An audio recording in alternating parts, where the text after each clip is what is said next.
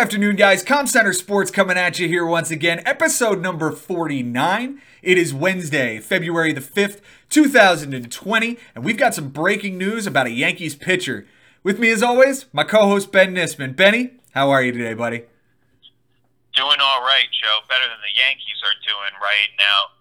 We know a huge trade just took place, but hang on a second. We got to talk about this because this is a key injury for fantasy, for the AL East. This is huge, Joe. Absolutely. We'll get to the big trade. That'll be our next episode. But right now, this is what's going on today. This is the important news.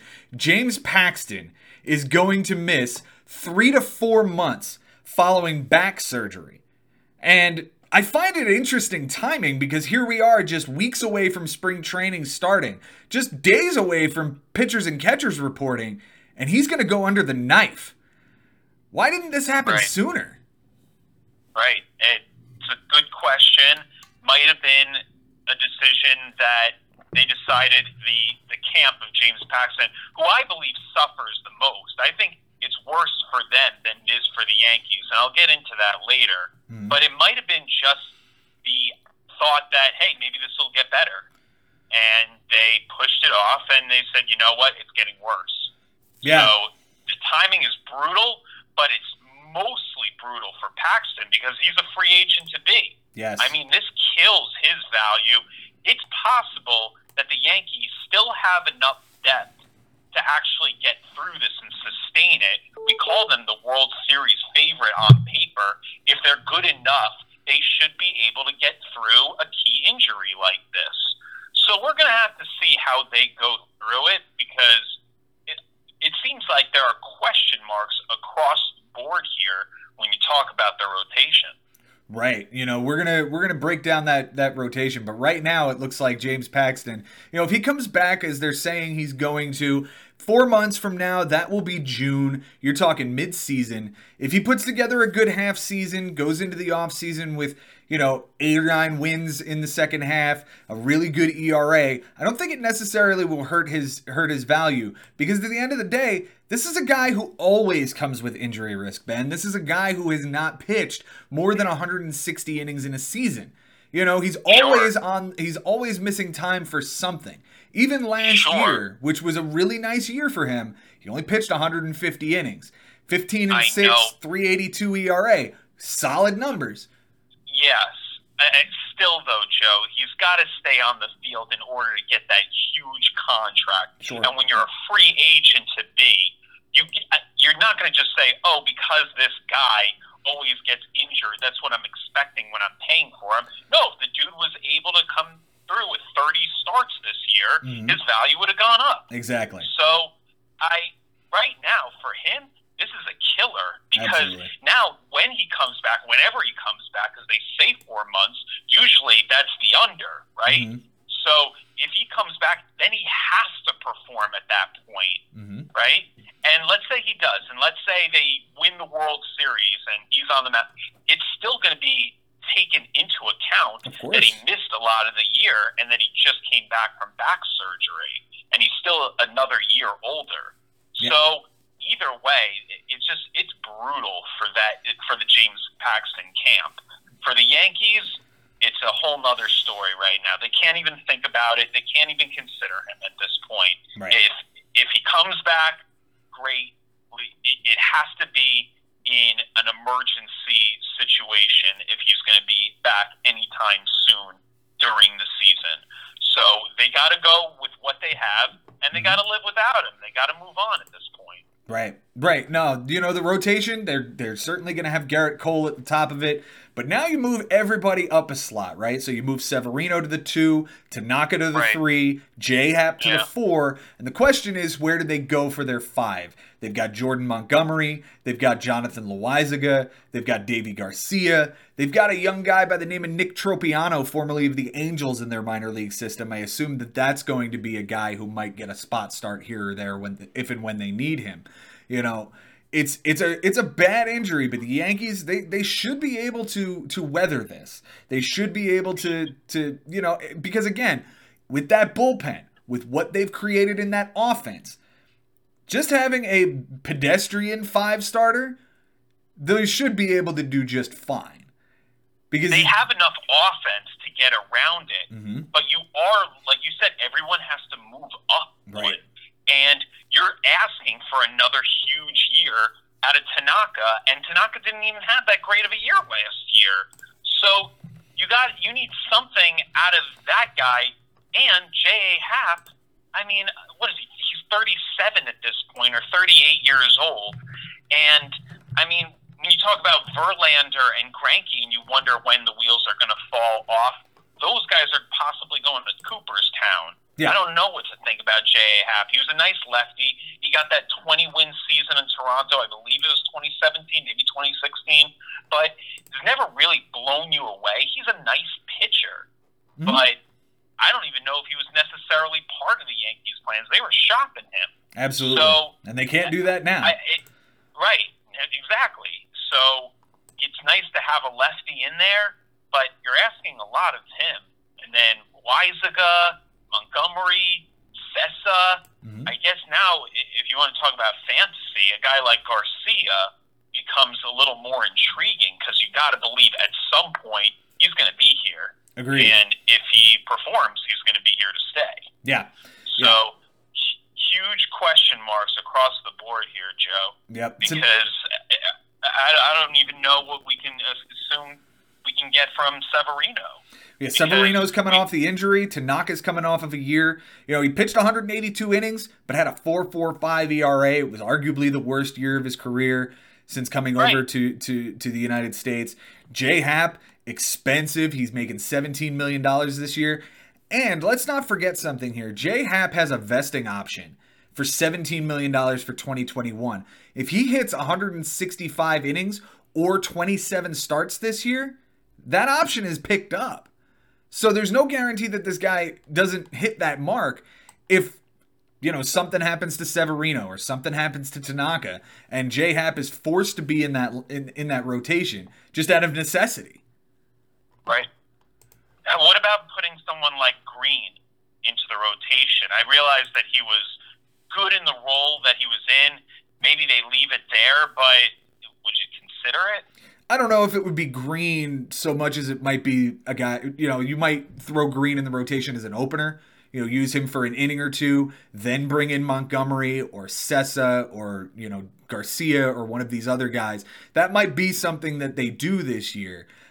For fantasy, that'll drop the value of Chad Green if that's what they're going to do, kind of, you know, he'll lose a lot of relief appearances, especially in the bigs where we count that. You know, he'll lose those relief appearances if he's opening games. I think it's a decent idea to utilize that kind of strategy with him, but I don't necessarily like the idea of that in a real life baseball situation, right? I've never been exactly the guy who's pushing for these openers in real life baseball. Fantasy, it's an interesting thing because now you get a starter with a relief appearance, and that's fun to get.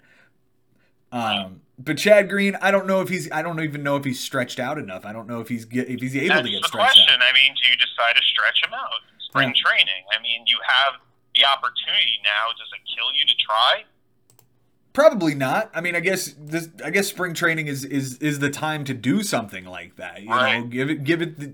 You know, run that experiment out there, see what happens. The only downside I see to that is what if it kills him as a reliever, right? Like, what if he's thinking too much about, oh my God, I have to get my endurance up so that I can do this, and his production suffers. If they have to just drop him back down and become a reliever if it doesn't work out. Exactly. If they do it and they stretch him out and it doesn't work out and he struggles, then they throw him back into the bullpen.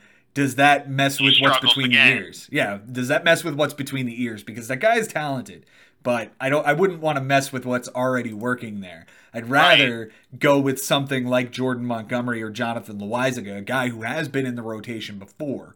Right. And we've seen them have success, and we saw Loaizaga have a pretty decent run in 2018. Right. So we know these guys have talent. We know they're young enough. And if they're healthy, they're going to get an opportunity. We'll see what happens. But if it's just brutal all around. I'm sure Yankees fans are really frustrated that this is coming out now. Yeah.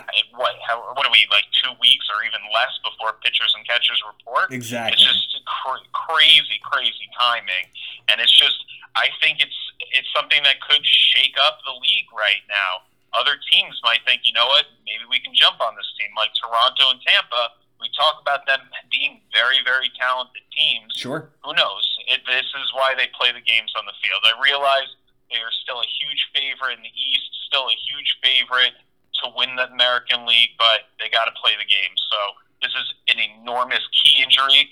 We'll see what happens afterwards. Yeah, the Tampa Bay Rays must be licking their chops with what's happened in the last 2 days in the AL East. You know, Mookie Betts leaves the Red Sox. Now James Paxton's going to miss half the season for the Yankees. They've got to be saying, you know what? We can do this. Maybe, and I doubt this is a thing and there's no rumors for it, but what if they say, you know what? Let's kick the tires on Yasiel Puig and see if we can get him in the fold here. Right.